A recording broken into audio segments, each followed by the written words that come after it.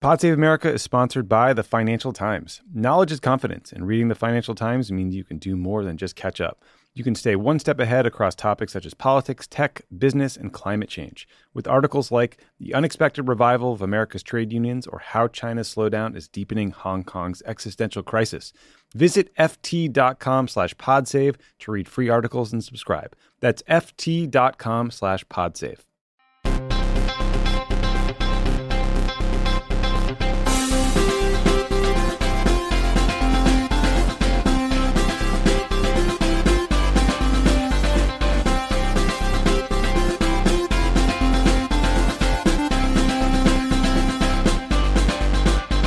Welcome to Pod Save America. I'm John Favreau. I'm John Lovett. I'm Tommy Vitor. Later in the pod, my conversation with Beto O'Rourke, who left the campaign trail to be in his hometown of El Paso, which was the site of one of this weekend's two mass shootings. The other took place in Dayton, Ohio. And we will be spending today's pod talking about what led to this domestic terrorism and what we can do about it. Before we do, a few housekeeping notes. Lovett, how was the show this weekend? I heard new Democratic sex symbol Jay Inslee stopped by, so that's good. Yeah. You did? Wasn't just the planet heating up. We had a great Love It or Leave It. Jokes. They're just. I hope to hear them all in the episode. That may be the one I used in the episode. Who can remember? It was a great episode. Kara Swisher, Kara Brown, Rami Youssef, Jay Inslee stopped by. Truly one of my favorite episodes in a long time. Check it out. We also have a brand new Crooked Minis series coming out this Wednesday, hosted by our very own Shaniqua McClendon, Crooked Media's political director. It's called Rigging North Carolina, and it follows the story of the political consultant who was accused of committing election fraud in North Carolina's 9th District during the 2018 midterms. It's why we're going to have another election there in September, one more from 2018. So check that out. It's an excellent series, and Shaniqua is awesome. Okay, the news. Over 30 people were murdered in two mass shootings that took place hours apart this weekend in El Paso, Texas, and Dayton, Ohio, just a week after a shooting in Gilroy, California that left 3 dead. The El Paso massacre that occurred at a Walmart left over 20 dead, dozens more injured, and is being investigated as a potential act of domestic terrorism. The suspected gunman drove from Dallas after posting a manifesto on the site 8chan, where he wrote that, quote, "This attack is a response to the Hispanic invasion of Texas." Later that evening in Dayton, another gunman used an AR-15 to murder at least 8 people, including his own sister, in a killing spree that lasted for less than a minute before he was shot by law enforcement. Sunday marked the 216th day of 2019 and the 251st mass shooting, with El Paso becoming the 8th deadliest shooting in U.S. history. Guys, we're going to talk about white nationalism and gun control and what we can do, but what were your initial reactions over the weekend hearing this news? You know, we've had this conversation on the show many times, and that is what I thought about. What I thought was, well, here we are again. This is completely expected and predictable. These events will happen again and again and again, and we have done nothing to prevent them from happening. We've taken no actions to change the underlying conditions that are causing these events to happen on repeat. And so when it happens, we shouldn't be surprised, which is a completely predictable outcome of our politics and our policies, is what I thought. Tommy? Yeah, I mean, I think that there are probably two parts to it. I mean, I'm like a relatively large adult male who lives in a safe place, and now I enter public spaces and scan for exits. So that's a fucked up feeling. I essentially asked my wife not to go to the mall on Saturday, just out of paranoia. So that's the personal side. I think on the political side, I'm just so far past sad. I'm furious.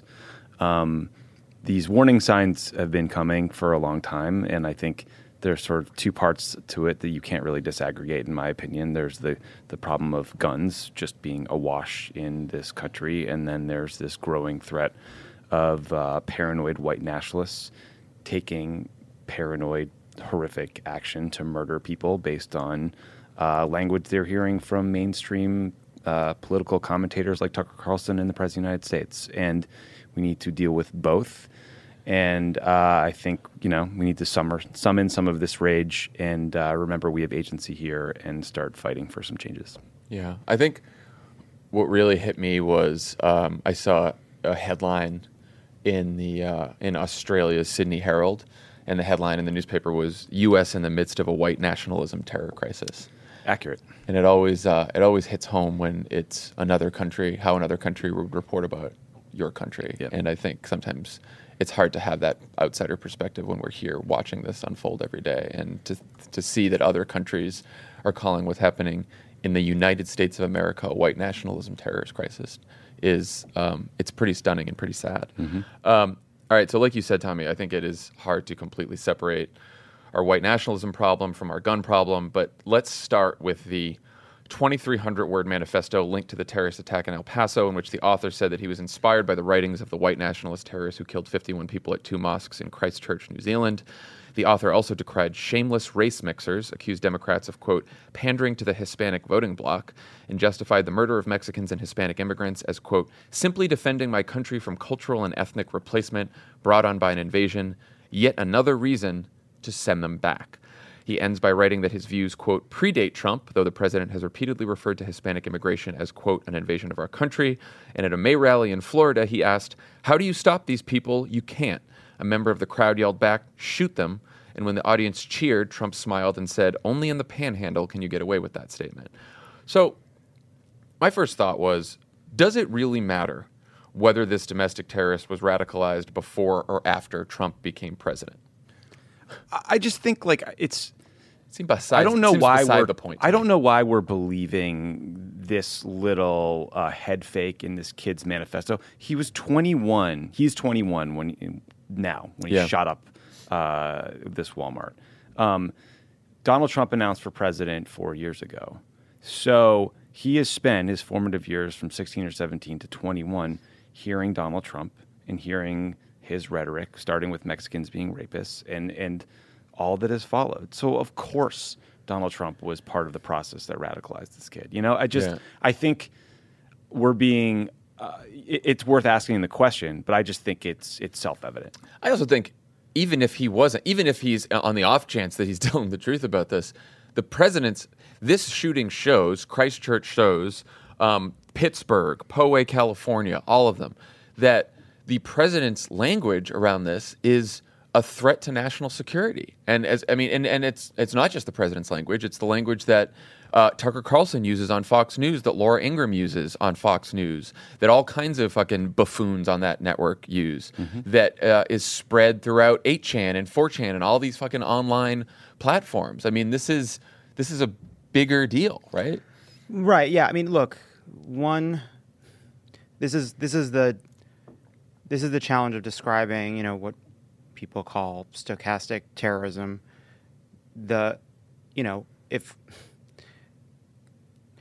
When Donald Trump, when Tucker Carlson, when Laura Ingraham say what they say, when advertisers pay to promulgate what those people say, it reaches a lot of people. And when it reaches a lot of people, it causes some of them to take it seriously, and it takes some of them to take it to its logical conclusion. All of this rhetoric is added to the extremist foment. It's added to the it feeds the discussions that take place in the dark corners of the internet. It feeds what you see on Twitter. It feeds into the minds of damaged and troubled people who take it literally. So whether or not this one person had this idea beforehand and was galvanized by what Trump and others have been saying, or whether Trump is the person who planted the first seed, is really beside the point. What we have is a system that is pumping out really dangerous information, and when it reaches certain people, they are willing to use it as a justification for their desire to kill people, to kill themselves by killing other people, to take their vengeance and violent fantasies public in a very real way. So I'm not really interested in the exact trajectory of the kind of white supremacist extremist ideology that managed to get into this one person's brain. I think it's probably also useful to talk about what this ideology is. I mean, we've said this before too, and everyone says it's about immigration, it's about immigration. It's really not, it's not about immigration. There is a debate to be had over immigration, a legitimate debate in this country about how we secure our borders, how much immigration is the right amount of immigration, and how we fix our immigration system so that we have orderly, legal immigration in this country, right? There's a fine debate about that. This is not Trump's problem. This is not Stephen Miller's problem. This is not Tucker Carlson and Laura Ingraham's problem. They're talking about black and brown immigration. That's their problem. They're talking about, ethnic cleansing or purity. Right. Trump has talked about wanting more immigrants from Nordic countries, white immigrants in this country. He's not upset about that kind of immigration. I found that quote. This is a problem with all of this, is that Trump says so many heinous things all the time that it just, they all get memory hold and we forget about them. But remember in July of 2018 when he was over in London and he gave an interview to, I think it was The Sun in the UK, and he said about immigration, I think you are losing your culture. I think it's changing the culture. I think it's a very negative thing for Europe. And I know it's not politically correct to say that, but I'll say it and I'll say it out loud. And this was about refugees from Syria and immigrants and migration in Europe. It's about losing your culture. Yeah, it's about white supremacy. I mean, I'm glad we're talking about 8chan and the Daily Stormer and some of the darker corners of the internet. Because if you go to those places and you see what's talked about, it's open calls to incite violence. It's posting this video repeatedly in an effort to get people to take copycat action. So it's good that stuff is coming down. But you don't need 8chan to hear hardcore white nationalist rhetoric. You can read the tweets from the President of the United States. I mean, he retweeted an account called White Genocide. He retweeted that. That's what the Great Replacement Theory is. You can watch Tucker Carlson or Laura Ingraham or Tomi Lahren, and they say that immigrants are replacing white people. They say immigration is destroying America. They say that we're being invaded. And so the way they launder it through politics is they say that Democrats want these things to happen because it will benefit us politically once we make all these new black and brown voters citizens so they can vote for Democrats. But it is disgraceful, and it happens all the time. And it's not, when you'll watch these Fox and Friends hosts, even the people that get treated like they're normal, like Abby Huntsman or Ed Henry, they'll sit there and they'll listen and they'll nod as, Tomi Lahren will say that immigrants are coming to replace us and destroy our nation. I don't know how you can work in these places in good conscience and not speak up and say something. I was just going to say, Donald Trump is a buffoon. He's a racist buffoon, but he's a buffoon. And the people that are writing the script for him to say these things and tweet these things, are the primetime hosts at Fox News. Yeah. That is his source of information. It's not the presidential daily briefing. It's not his policy advisors. It is the primetime lineup of Fox News and fucking Fox and Friends. And I don't know how, the Murdochs can go anywhere without being protested. I don't know why there's not protests outside of Fox News at all. I realize, there was a legitimate debate at some point. Do the Democrats go on Fox News? Do this, do that? Absolutely. I don't know how any Democrat anywhere or any person, any American can support that network at this point. And the dance that the Republican Party tries to do is they just go up right to that edge of what's acceptable. So here's a good example. So there's this guy named Paul Nehlen who was running for Congress against Paul Ryan in Wisconsin, and Breitbart was all out in support of him. Steve Bannon, I believe, had endorsed him. They ultimately had to disavow Paul Nehlen because it became clear that he was a straight up Nazi. I think some direct messages came out. That guy was literally cheering what happened in El Paso. I mean, that's how sick these people are. They're on Telegram now or Discord or some other type of servers. But those people were part of the Breitbart alt-right movement very recently. Yeah. Tommy, you were in the NSC at National Security Council in the White House. How would the response to the shooting be different if the terrorists had been Muslim or immigrants? I think the National Guard would be in the streets patrolling. It would be. And how would the FBI and DOJ handle it? Isn't there just a different way that we treat terrorism that way? After 9/11, all the resources of the government swung towards Islamic extremism and preventing al-Qaeda attacks and terrorism. I think that if this were a bunch of ISIS recruits, that's what you would see right now. Yeah. Chris Wray, the FBI director, said recently white supremacist terrorism is now the #1 domestic threat in America. He said the FBI has recorded about 100 domestic terrorism arrests in 2019, most of them involving ties to white supremacy. For the first time, the FBI has also identified fringe conspiracy theories as a risk factor for domestic terrorism, including QAnon. Tommy, you've been talking about this. QAnon, who are now showing up at Trump rallies. I think there was a cop on Mike Pence's detail who was wearing a QAnon patch. Jesus Christ. That's how weird this is. Now, pervasive. So Ray has said all that, which is good. I'm glad that he's acknowledging that. But, he also said the Bureau doesn't investigate ideology, no matter how repugnant. We investigate violence. I mean, I think Brian Beutler tweeted this yesterday, but he's like, I think the Democratic candidate should go out there and say, if Chris Wray does not make progress on shifting the FBI's resources so that we're actually going after white nationalist terrorism, then the Democratic candidate should say, I'll replace him as FBI director if I'm president. I mean, it seems like this is an emergency for law enforcement. Right. Yeah. I mean, the ideology is becoming more dangerous because it is backed by the president. It is backed by indirectly and sometimes directly by Republicans in Congress. It has a massive corporate finance propaganda apparatus, and it has had outlets online that were unwilling to shut down the most extreme conversations and forums for people to foment extremist white nationalist views, popularize the motivations of mass murderers, and show to others who might consider doing these kinds of things that there is a community that will celebrate them in their deaths. Yeah. So, it's a hard conversation because, we have to fight white supremacy. We have to fight white nationalism. We have to fight it even if it is not causing mass shootings across the country, because it is distorting and hurting our country and society and politics in countless ways all the time. It is the way in which Donald Trump and those who support him maintain power because their policies actually don't help people. So they turn issues into matters of identity, and they stoke fear and hate in people in an effort to hold on to power. That would be true even if it wasn't now causing there to be mass shootings. Right. I just want to make one point just on the NSC side. Like, what we're seeing from these white nationalists is kind of the horror scenario we always worried about Al-Qaeda or ISIS in this country, because the people that are committing these acts are already here, right? We're not going to be able to catch them coming to America or catch them traveling to Syria or Afghanistan or Pakistan and going to some training camp. So that ability to disrupt the plot is gone.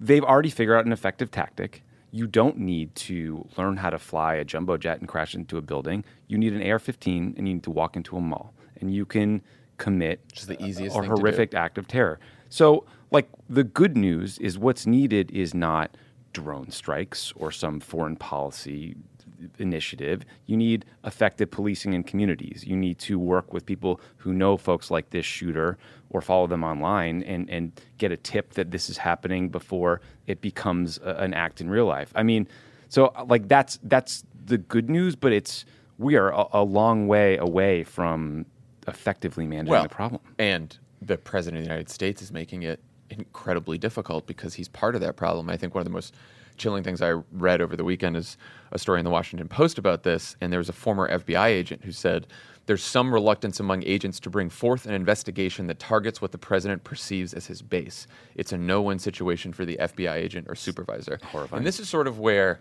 the Mueller-Russia drama really starts mattering to people's lives and becomes very dangerous because, Trump tweeting about, oh, I hate the FBI and they're deep state and all this bullshit, right? Like, you can all laugh about it on Twitter sometimes, but now we have FBI agents who, because the president has targeted law enforcement and criticized law enforcement and accused them of treason and all kinds of other things and a deep state plot and coups and all that, they don't want to now, and they're afraid to investigate white nationalism because they think it's the president's base. And are they that wrong?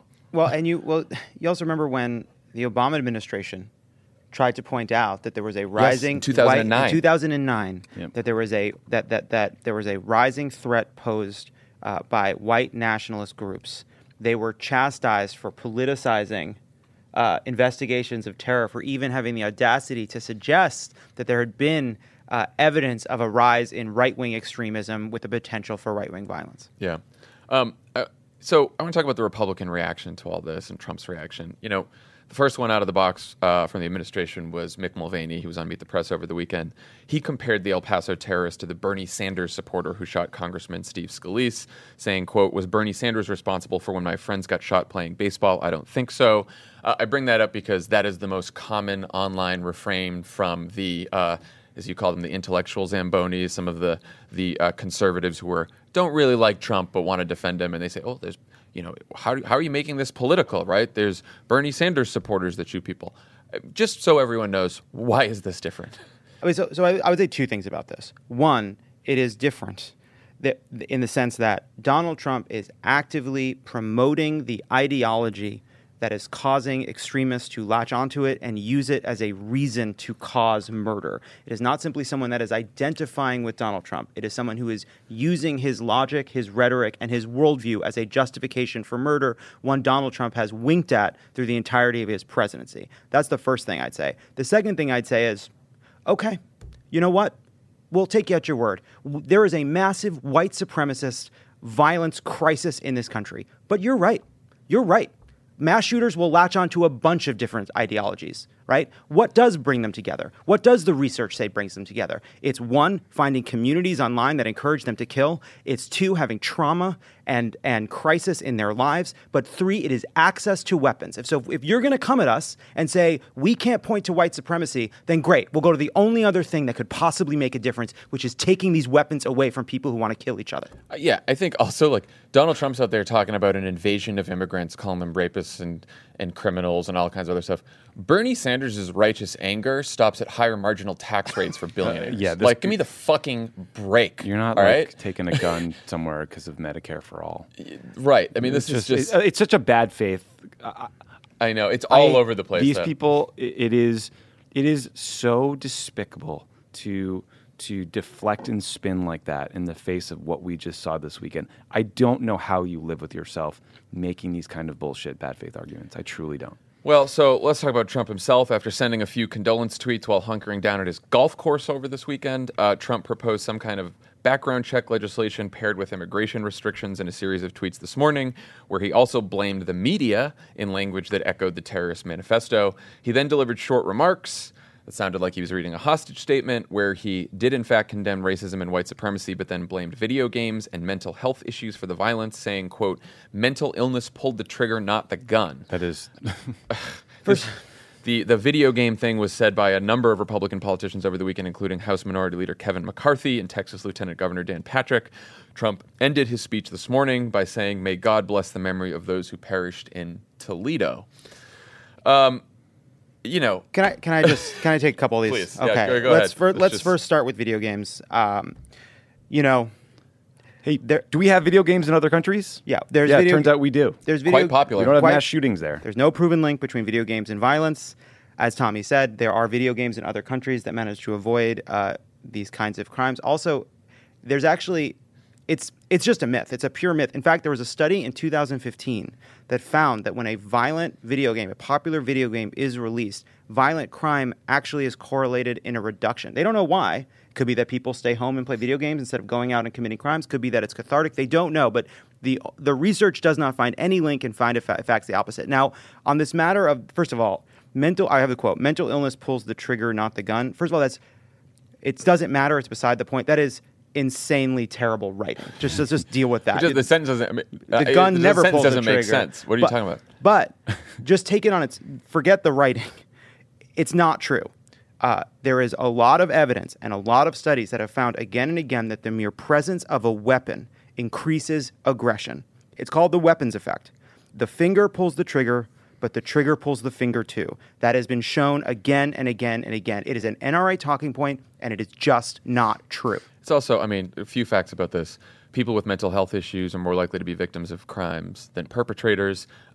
If Trump suddenly had this change of heart about mental health issues, well, he repealed a gun regulation early on in his term that was put in place by Barack Obama that prevents certain individuals with mental health conditions from buying firearms. Repealed that. And he also spends every day trying to repeal the Affordable Care Act, which provides coverage for people with mental health issues. Yeah. So the idea that he suddenly pretends that he gives a shit about mental health issues is bullshit. And also, by the way, we should not skip over the fact that in the middle of that, he also talked about involuntary confinement for people with mental health issues who might be a threat. Yeah. So not willing to take the fucking guns away, but he wants to imprison the people against their will who have mental health issues. He is prioritizing the Second Amendment above life, liberty, and the pursuit of happiness for individuals. So there's a 2015 study that estimated only 4% of American gun deaths could be attributed to mental health issues. So it's a total red herring. It's also notable that the gun used in El Paso is designed to kill people as efficiently and brutally as possible. The manifesto talked about why he chose that gun. Right. In Dayton, This guy used a 100-round drum magazine. It looks like one of those old, like, Tommy guns from the 20s. I saw a photo of this thing. I can't understand how something like that is sold to civilians in the United States. No one needs 100 rounds unless you are going into an army or shooting up a huge group of people. It's insane. Yeah. Should we be heartened by the fact that Ted Cruz and a few other Republicans, were out there calling this white supremacism and domestic terror, or is this just okay? Well, then what the fuck are you going to do about it? I'm not particularly heartened by it. I mean, I suppose it's better than them not saying that. But of course, simply saying that is literally the absolute least that you can do. Yeah. You need to follow that to its logical conclusion. You need to identify it and call it out. You need to call out Donald Trump by name. 8chan may have briefly lost its hosting services, but 8chan is still hosted in the White House. And so if you're going to say that we have a white supremacist problem, it's not a crime without criminals. It's not a sin without sinners. Donald Trump is the global head of a white nationalist movement that has gained traction because of what he spews every single day. Ted Cruz knows that because he used to say it. And by the way, this goes back to the famous Andrew Gillum line in the debate, right? The Christchurch shooter in his manifesto said that he sees Donald Trump as a renewed symbol of white identity in the world, right? Yeah, so it's like the racists know he's a racist. Yeah, David they Duke call him that. Has been saying it for years. I mean, like, what Ted Cruz's statement tells me is that he's not the worst politician in Texas, because Texas Lieutenant Governor Dan Patrick blamed violent video games. John Cornyn, Yes, we who should talk about is this. a senior leader in the Senate and is up for re-election in 2020, he recently tweeted his concern about the rapid growth of his state's Hispanic population, which is racist and disgusting in any context, but particularly fucked up now. But on Sunday, he tweeted, quote, "Focusing on law-abiding citizens exercising their constitutional rights solves nothing. We need to treat these crimes as problems to be solved rather than one be exploited for partisan political gain." So he is going back to the same infuriating, we can't do anything to get guns off the streets line, and nothing's going to get solved with people like that. Literally the only, as far as I've seen, elected Republican in the country who handled this correctly is a guy by the name of State Senator John McCollister of Nebraska, who decided to tweet over the weekend a long thread. You should read the whole thing, but it starts with, "The Republican Party is enabling white supremacy in our country. As a lifelong Republican, it pains me to say this, but it's the truth." And you wonder, why can't more Republicans say that? I mean, like Will Hurd was talking, who just retired instead of run again. That's, it's another bit of news that the only black Republican in the House decided to retire. Yeah. And I think he called out divisive language and stuff like that. But I think the only good comment from a Republican now is, like McCollister said, is acknowledging that your party is enabling this right now because of the president that you have. I think, had a sort of naive hope that as an older generation exited the political scene and a younger generation took more power in the voting booths, that we would become more welcoming and open to diversity as a country. And now I think I'm realizing that that is a totally naive belief, because every generation learns from media and culture, and things can get worse. I mean, if you look at the South after Reconstruction and the impact of propaganda like Birth of a Nation, right? So that's why rhetoric from the White House is so dangerous. These are kids that are so doing dangerous. this. Radicalizing a 16-year-old. Yeah, I actually think the failure is deeper too. Yes, they are So I feel like they're failing. They're failing in three ways. They're failing on this matter of confronting white nationalism and the damage it is doing every single day, including in fomenting these mass shootings. They are failing on guns, just fully failing on guns. They want to blame video games, even though there's no evidence, when there's plenty of evidence that shows that guns are causing these mass shootings, and certainly causing them to be vastly more deadly. And then third, they are failing on this question about what's causing mass shootings, right? I mean, these are distinct crises that are happening all at once. We have a gun crisis. There were dozens of people shot in Chicago over the weekend. Right. while this was going on. Right, there is a gun crisis that connects mass shootings, suicides, and whatever quotidian murder. And then there is this question of what is happening to young men, and they're failing on that question too. And that adds to the massive failure that they are showing every single day to confront the racism in the White House. Well, so let's get to the gun problem. Let's talk about what we can do about all these guns. The House passed gun safety legislation back in February that has been sitting in the Senate for months without any action taken by Mitch McConnell. Democrats are now calling on McConnell, who apparently is home in Kentucky with a broken shoulder, to bring senators back to D.C. from their August recesses for an emergency session to consider the background check legislation. No Senate votes are currently scheduled until September. Also, last night, the Murdoch-owned New York Post came out for a ban on assault weapons, which was somewhat surprising. Is it worth pushing McConnell to take up the House bill? What should be happening right now? Yes, because we are only able to focus on things politically for a few days at a time, and we should focus maximum attention on this issue and the fact that the House has passed some legislation that would help. I mean, I'd like to see them go a lot farther. I would like to see reinstating the assault weapons ban, a gun buyback program. There's no reason these high-capacity magazines should ever be sold. We should have universal background checks. We could raise the age where you can buy a gun from 18 to 21, and then maybe a law that says you can't own a gun if you're convicted of domestic violence. Like, these are all things that I think would help us make progress. And I think gun licensing, too, I would add to the Cory Booker's proposal. And we have to focus the nation's attention on the problem and the solutions at the same time, or else we're all just going to feel like nihilistic. Yeah. I mean, look, I also saw some people, David Plouffe said this on Twitter, but he was saying, the House, I know the House already passed the legislation, but go back in session, bring the House back in session, make a big show of it on the floor. I saw that House Democrats don't necessarily want to do that because they want to make sure the focus is on the Senate and whatever. You can think yourself into circles through this. Pass the bill. But Democrats need to understand, and I think this is our problem with impeachment too, right? That 90% of this is performance here, is taking a moment like this and showing up and saying, I'm going to fucking fight, even if you know there's not a path. Do we think that there's a world where Mitch McConnell and Donald Trump are going to sign on to gun safety legislation? Probably not. But fucking fight. Show that you're fighting.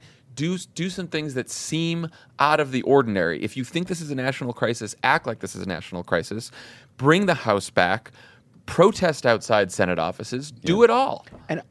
And do it at a moment when we see Republicans believing that they have a political problem. They are a group of people. Yeah, Donald Trump talked about gun safety legislation today. Donald Trump repeatedly, over the past few months specifically, has accidentally said he was for various kinds of gun control before apparently being told behind the scenes that was not palatable to the people who support him. So in Congress. So they recognize that they have a political problem on their hands. They don't like the political position that they are in on guns. This is a moment to push them, even if it may not ultimately lead to passing of a bill. This is a moment to move the issue forward. Yeah. We have seen a few moments where that has happened. It happened after Parkland, and it seems as though it could happen now, that we could move the issue forward.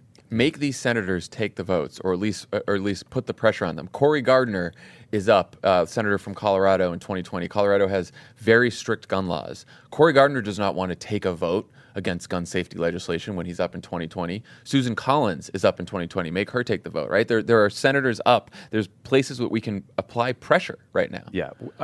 Look, I was very dark and depressed this weekend, and it is easy to feel like we've been through this before and nothing will change. But if we approach the problem with that mentality, we're guaranteeing it. The country as a whole supports these policies. The problem is gerrymandered districts, a Senate that's messed up, and terrible Republican senators. We need to put maximum political pressure on them, and we all have agency in this fight. We all can call members of Congress, donate money to organizations, raise awareness about Senate candidates. We have to start fighting for this stuff. Yeah, and the fight is not futile here. I mean, Shannon Watts of Moms Demand Action always reminds us, gun control advocates have had a lot of victories on state level, local level over the last 2 years. They've not only stopped a lot of really bad bills from becoming law, like concealed carry shit, but they've also passed gun safety laws in states all across the country. The problem is at the federal level, and it starts with getting Donald Trump out of office, and then it goes to flipping the Senate. And, Go to votesaveamerica.com/getmitch. As Brian Schatz says in Hawaii, adopt a Senate race that's your favorite race. We Colorado, Arizona, Maine, those are the big three. Help Doug Jones stay in office in Alabama. Hopefully North Carolina and Iowa, and then maybe Texas and Georgia. Those are the states that people should be focusing on right now.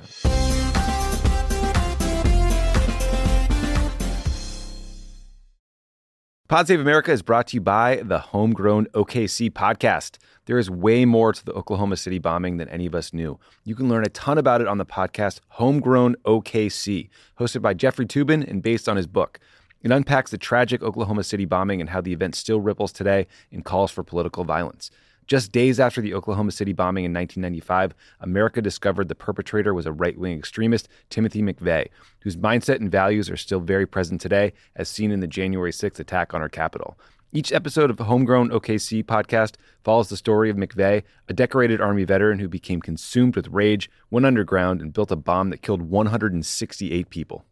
The Homegrown OKC podcast is about a better understanding of the political environment in our country today. I think this is such an important story that tells you so much about radicalization, the far right in this country, the things that were simmering under the surface long before January 6th, and some of the origins, which dates back to the Oklahoma City bombing. It's an incredible podcast based on an amazing book. I highly recommend it. To listen to Homegrown OKC, search for Homegrown OKC in your podcast app. That's Homegrown OKC. As a chef and a restaurant owner, I'm as meticulous about my cookware as I am about my ingredients. That's why I love Made in Cookware. Each pan they make isn't just designed to perform, it's crafted to last. As a mom, I love that I can trust Made In. It's made from the world's finest materials, so I can feel good about what I'm feeding my family. I'm Chef Brooke Williamson, and I use Made in Cookware. Shop chef-quality pots and pans at madeincookware.com.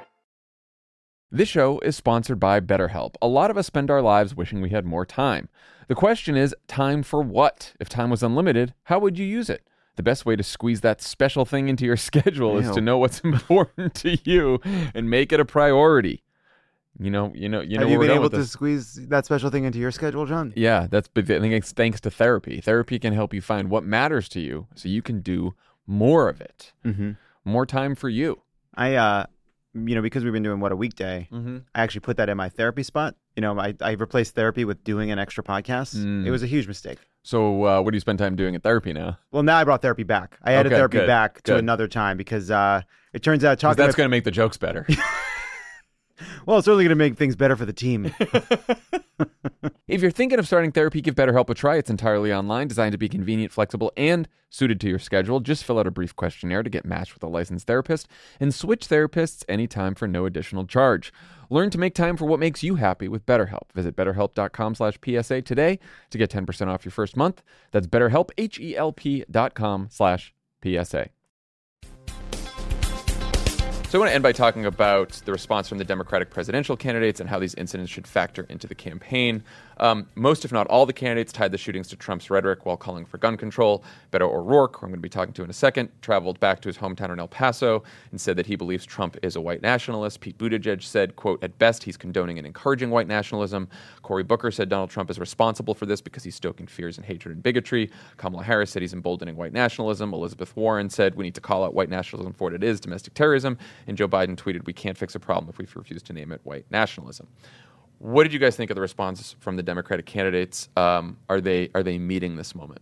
I think so. I think that there was a sense in Washington that it was uncivil maybe to blame politicians in the wake of these sorts of incidents. And I'm glad we have done away with that absurd belief. It's time to call out what Trump is doing. It's time to state as fact that he is a white nationalist and that he is inciting people like this individual who shot up the Walmart in El Paso to take action. And so good for them. Call them out. These are facts, and we need to make an argument and convince people because that is part of how we're going to beat them. Yeah. Our friend Cornell Belcher, who was one of President Obama's pollsters, tweeted this over the weekend. 2020 election shouldn't be about healthcare. It must be about the heart and soul of this country, who we are as a people morally, and who we want to be going forward.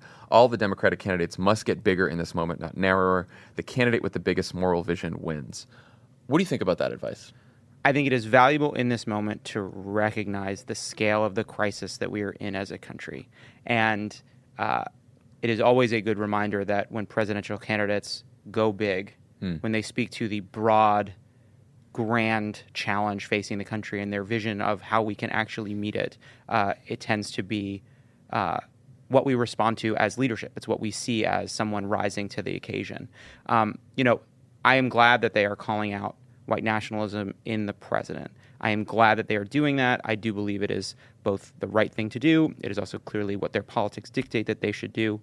But I do view there is a kind of deeper crisis that is hard to talk about in these moments. We're talking about what happened in El Paso. We don't know the motivation of what happened in Dayton, right? So we have these competing and overlapping enormous crises in front of us. One of them is white nationalism. One of them is the availability, the accessibility of weapons of mass destruction where people can kill dozens of people in a few moments.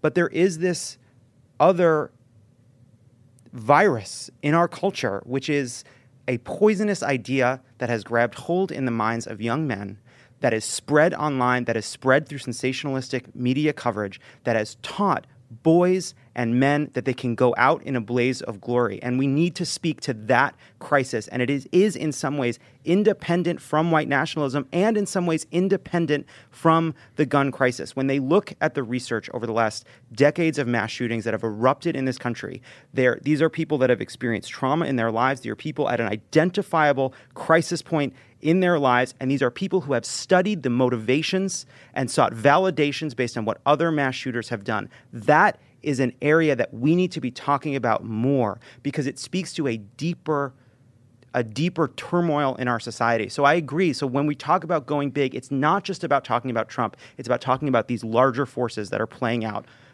every single day.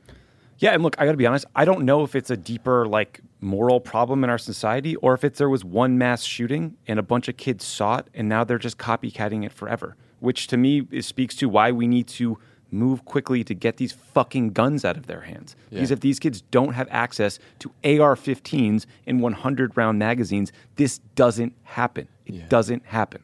I mean, I saw that from Cornell and I started thinking about sort of the feeling that we had after the last Democratic primary debate. And it was a feeling that maybe we're arguing over issues. Everything seems very small, and there's this very much larger looming threat out there. And, we saw this when Trump told those 4 congresswomen to go back home, and then he attacked Elijah Cummings.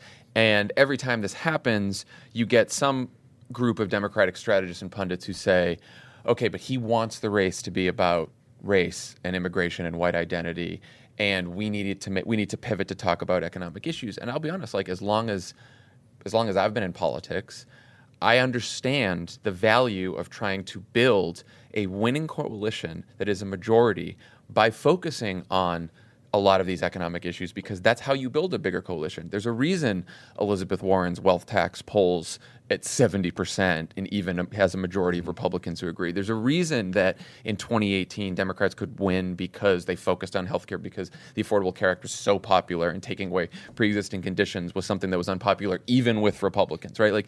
It is tempting to look at the polls, to look at the data, and to hear from people who are struggling and to make this whole thing about economic issues. But that is not the fight that we're facing right now, fundamentally. Yes, we're facing deep economic inequality, and that plays into a lot of the stuff that we're talking about as well.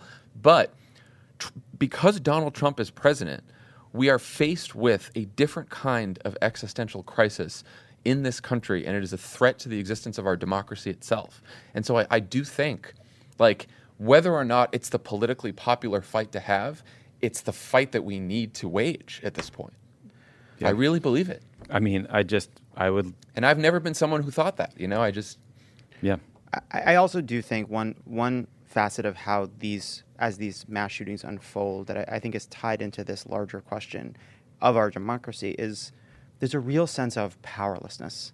You see this happening and you think, I'm voting for the people that they're going to try to stop it. Yeah. And these Republicans are able to, in part by fomenting racism itself, maintain the power that allows them to stop the laws that might keep the guns out of the hands doing these very murders. It is heartbreaking and exhausting. And so just the other thing I think we do need to keep in mind is it is not inevitable that mass shootings happen week after week after week. There is research that has looked at what is causing this. We can tackle each of the causes and reduce the frequency of mass violence in this country. It is a genuinely solvable crisis. And I think sometimes I want presidential candidates to say that as well, to not just attack Trump, as important that is, not even just to speak to the crisis of white nationalism, but say to Americans that feel heartbroken and hopeless that, like, we can solve this. Yeah.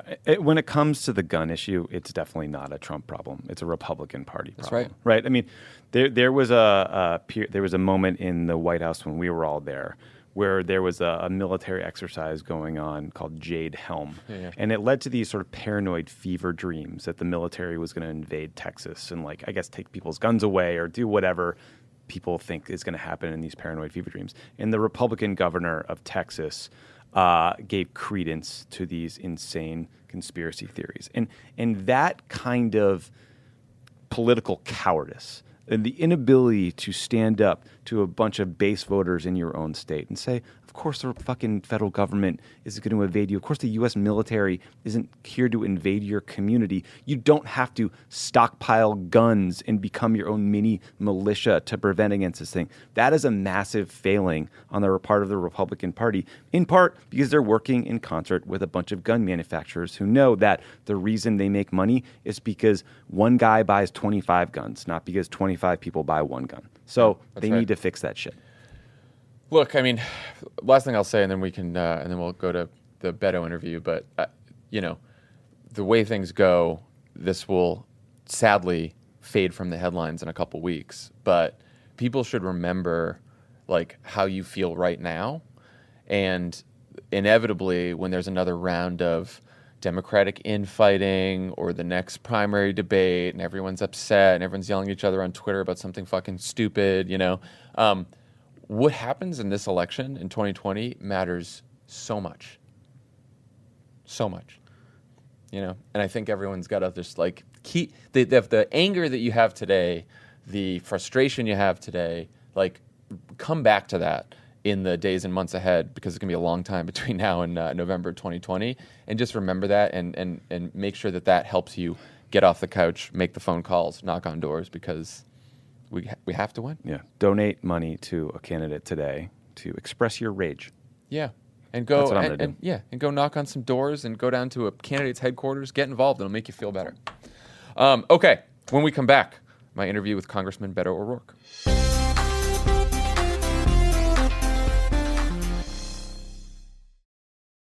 As a chef and a restaurant owner, I'm as meticulous about my cookware as I am about my ingredients. That's why I love Made in Cookware. Each pan they make isn't just designed to perform, it's crafted to last. As a mom, I love that I can trust Made in. It's made from the world's finest materials, so I can feel good about what I'm feeding my family.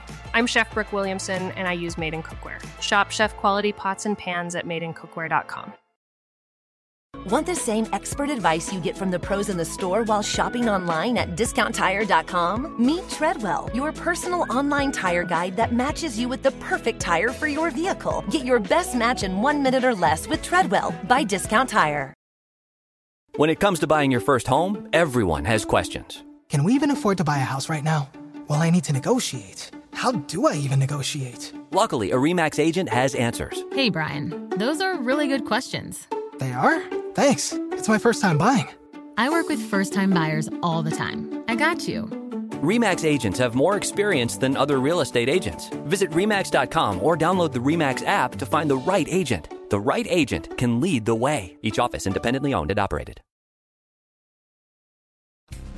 On the pod today, former Congressman and current Democratic presidential candidate Beto O'Rourke.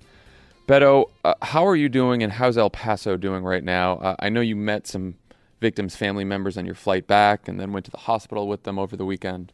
Yeah, just really amazing, extraordinarily strong people.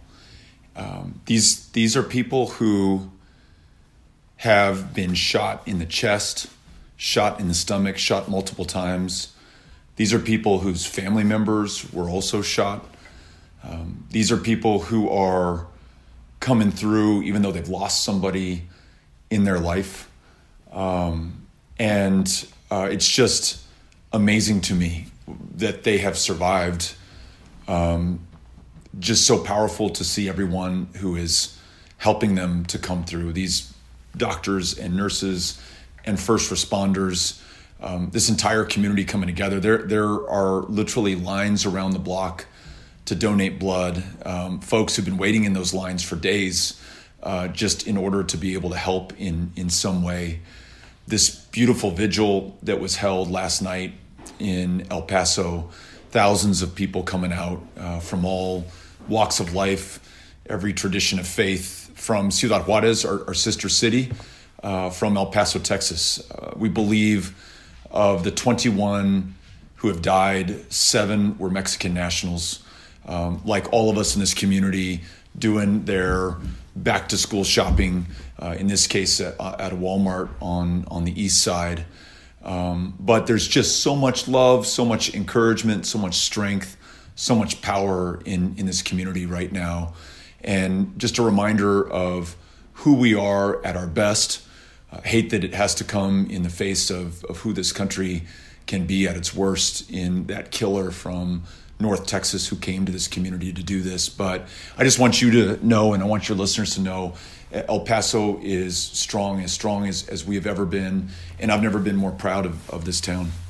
Well, that's very, very good to hear. You've been speaking out against Trump's racism and xenophobia for a long time now, but in all the time I've known you, I don't think I've ever heard the anger and disgust in your voice that I heard last night. How has being part of a community that was the target of this terrorist attack changed your perspective on what's at stake right now?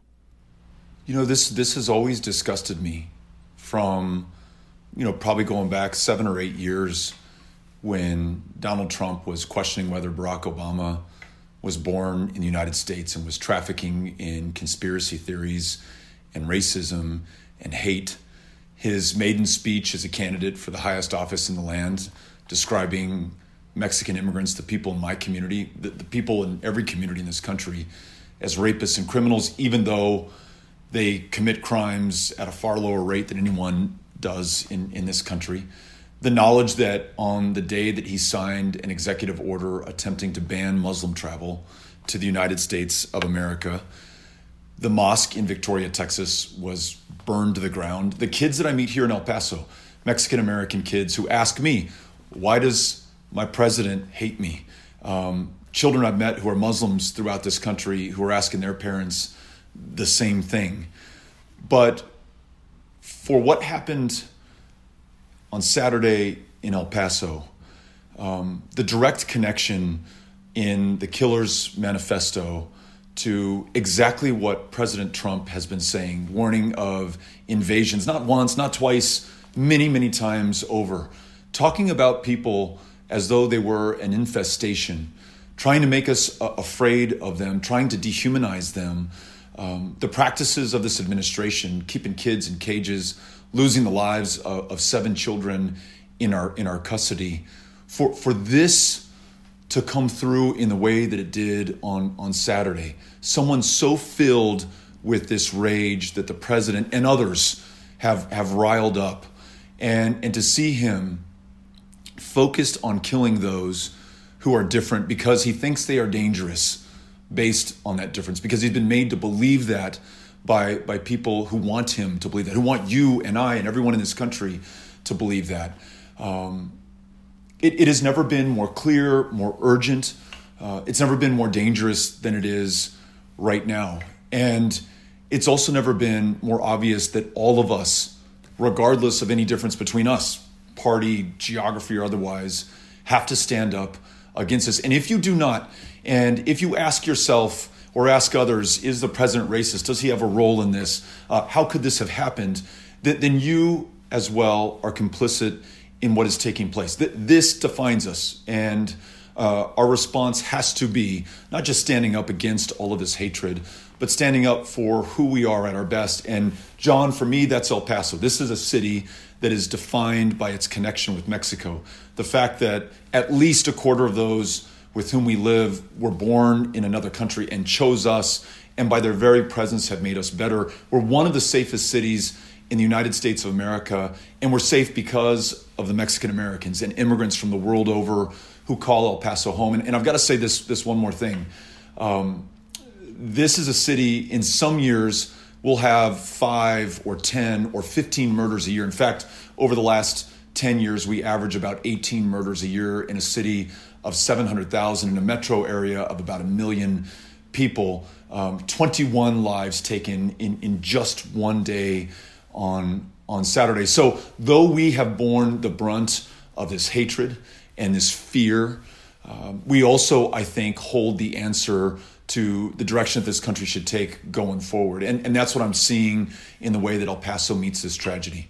Why do you think a lot of members of the media are afraid or reluctant to acknowledge Trump's racism? You know, even this morning, a reporter said after Trump's remarks where he fucking named the wrong city in Ohio, quote, he really did set a different tone than he did in the past when it comes to condemning this hate. Like, what do you think is going on there? I honestly don't know.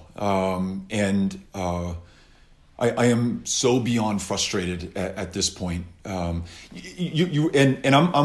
very open to anyone who has a better answer to this one than I do. But when in the history of Western democracies has the leader of a country described a people based on their religion as inherently defective or dangerous and sought to keep them out or eject them from the country?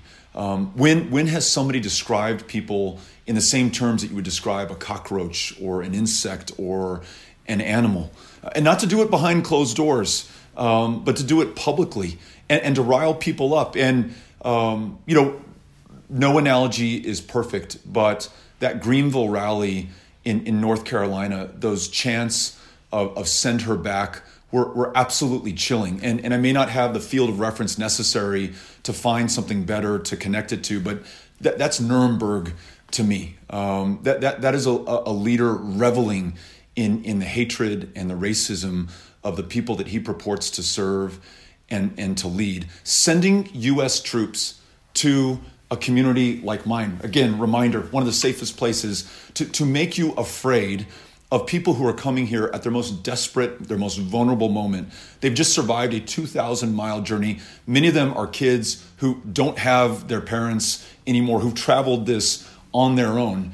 And to be met by troops, to be met by cages, to be met by a wall, to be met not just with indifference, but outright cruelty and hatred and torture, that defines not just Trump, it defines all of us and those members of the media if we do not do something about it. So no more questions about, do you think that the president is racist?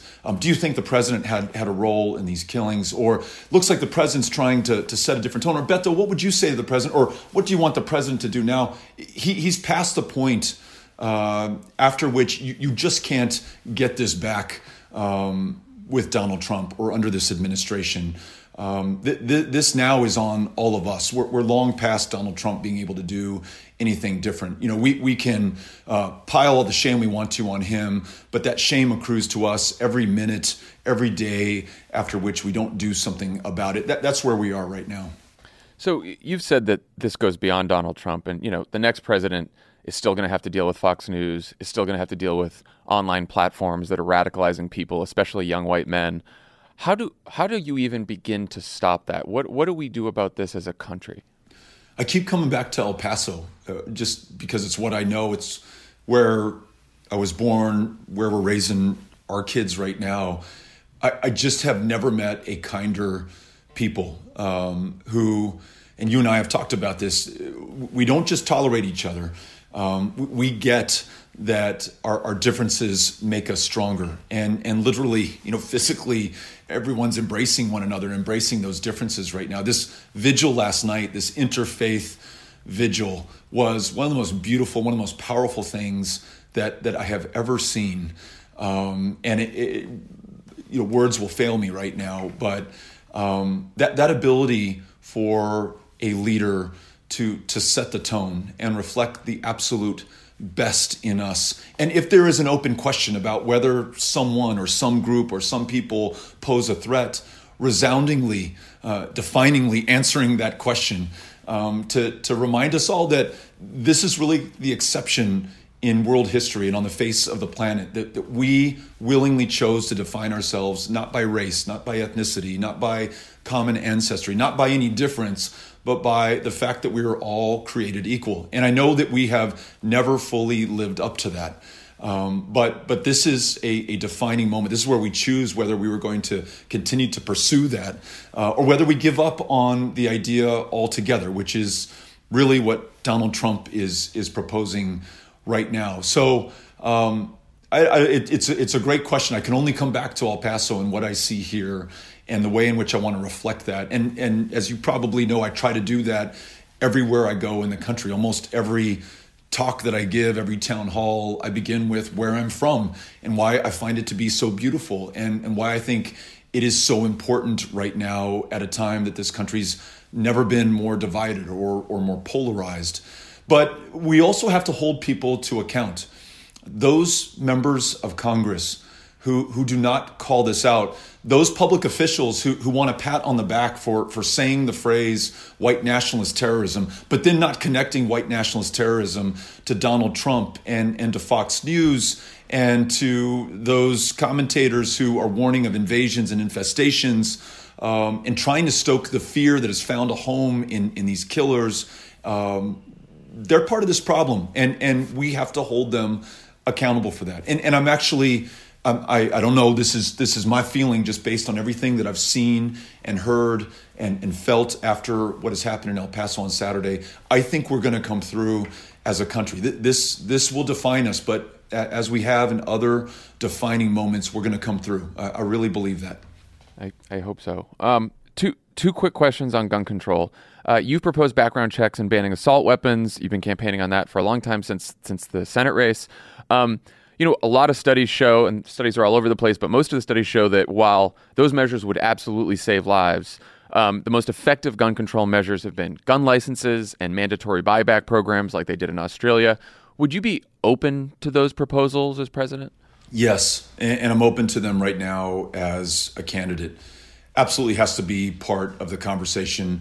And if at the end of the day, it's going to save lives, if it's going to prevent the kind of tragedies that we saw in El Paso or Gilroy or Dayton or this weekend in Chicago or all over this country on a daily basis, then let's move forward and do it. I know that when we define the right thing, the goal, we will find the political will to get there. And I know it's not easy. And listen, I come from Texas, and this is a very proud gun-owning state. But I know from listening to people in Texas, gun owners, Republicans, non-gun owners, Democrats, independents, everyone, people want to make sure that their kids are okay, that their families are safe, that their children don't fear the future or going to school or being at a concert or going to Walmart on a Saturday morning. So yeah, absolutely. And I got to tell you, I'm really grateful for those members of Congress, those candidates, those people who are leading on this issue. I think about the moms who demand action. I've met them all over Texas, all over this country. So many of whom have lost a child, and in the face of that are going to do everything they can to make sure that no other mother feels what they do. Yesterday in El Paso, we got to see the family of Joaquin, who was killed at Marjory Stoneman Douglas in Parkland, Florida. His dad, Manuel, his mom, Patricia Oliver, were both here to celebrate his 19th birthday. And they and some of the students marching for our lives, we met one of the co-founders of that movement, that they're going to force us, this country, to do the right thing. So yes, let's do it. And Good. Just grateful for everyone who's leading on this.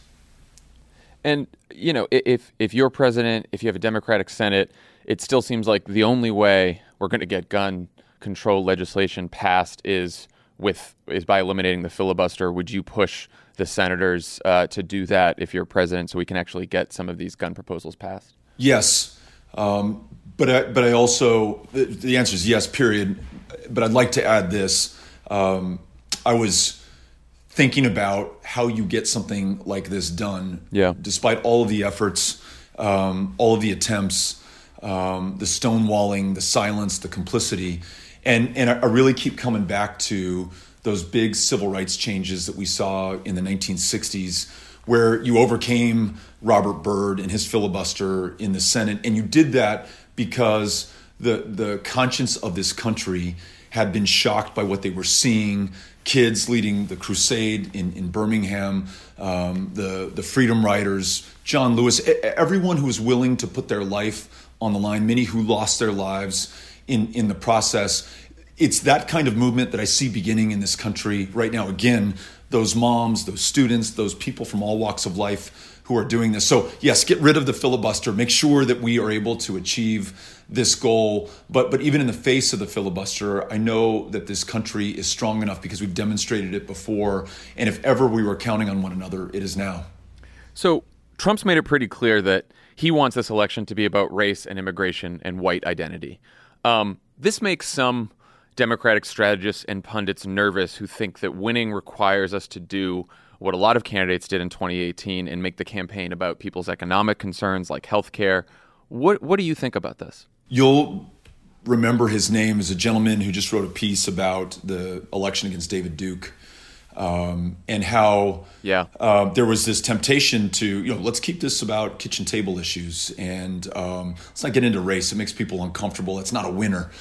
But they came to the conclusion that if you do not call this stuff out, then people can be forgiven for wondering, well, look, if the Democrat's not saying that this guy is a racist, then maybe he's not. He keeps telling us that he's not a racist, though he's saying all this shit. So maybe he's not a racist. The Democrat won't even say that.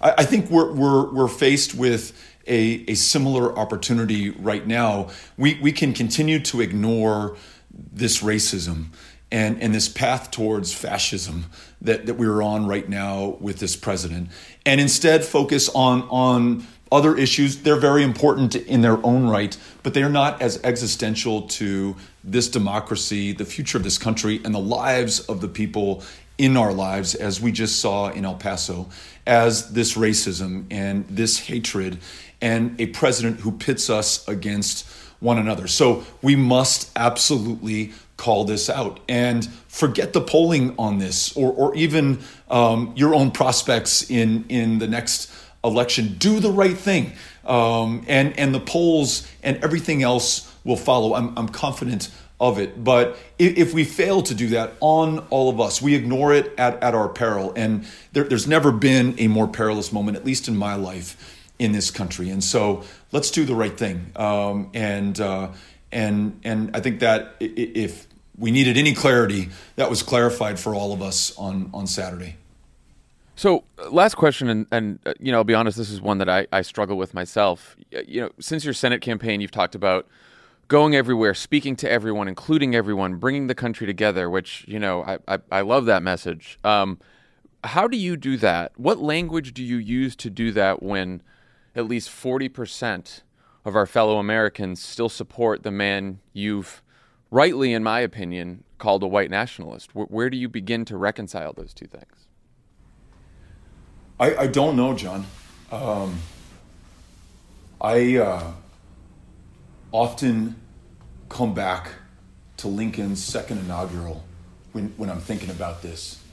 And in the midst of the Civil War, what was not yet completely over, after the deaths of hundreds of thousands of people, deciding the fate of the institution of slavery and really the future of this country,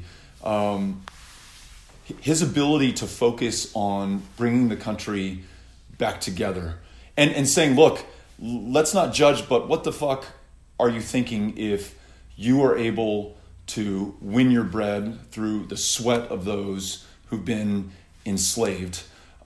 Maybe what has just happened in this country is they're the wages of this sin. We are going to pay this back until every single drop of blood has been repaid. Understanding this is a reckoning not just for the South, not just for the Confederacy, but for the entire country, which was complicit in the institution of slavery. And I think to some degree, There's that moment right now in this country. Certainly, Donald Trump is responsible and culpable. Certainly those who aid and abet what he's doing in positions of power, including the Congress, are part of this as well. Those who chant "send her back," absolutely. But perhaps to some degree, all of us who've willfully turned a blind eye to the racism that's existed in this country for as long as we've been alive. The projection of our fears on Mexican immigrants, for example, right here at the U.S.-Mexico border, that did not begin with Donald Trump, certainly has escalated under his administration in the most malicious way. But maybe there's a way to help bring this country together by acknowledging that we all had some part in producing the conditions that exist right now. And this is why this question is so hard, John. I do not mean to say that there is some kind of equivalency here, because there absolutely is not. And I hope I've been very clear about who is responsible. But in terms of coming back together again, after being as divided as we've ever been, perhaps since Lincoln's time, I think all of us having the humility of acknowledging and understanding our role in this, and then having done that, understanding that now we're on the line and it's on us to do the right thing. I think that's the best possible path forward for us. Beto, thank you so much for joining us today, and please give our love to everyone in El Paso, and thank you for speaking up and meeting this moment. Thank you, John.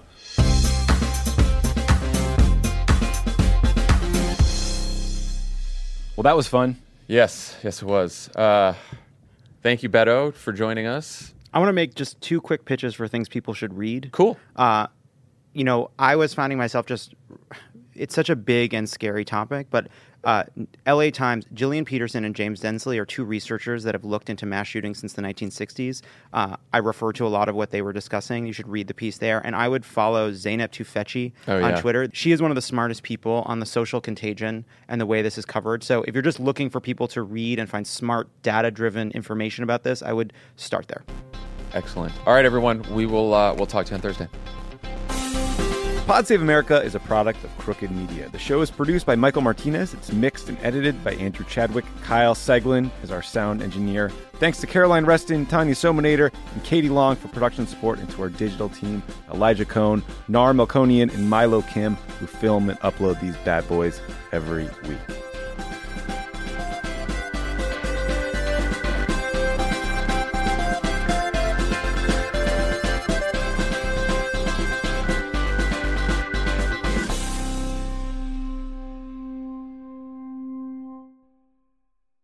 Want the same expert advice you get from the pros in the store while shopping online at DiscountTire.com? Meet Treadwell, your personal online tire guide that matches you with the perfect tire for your vehicle. Get your best match in 1 minute or less with Treadwell by Discount Tire.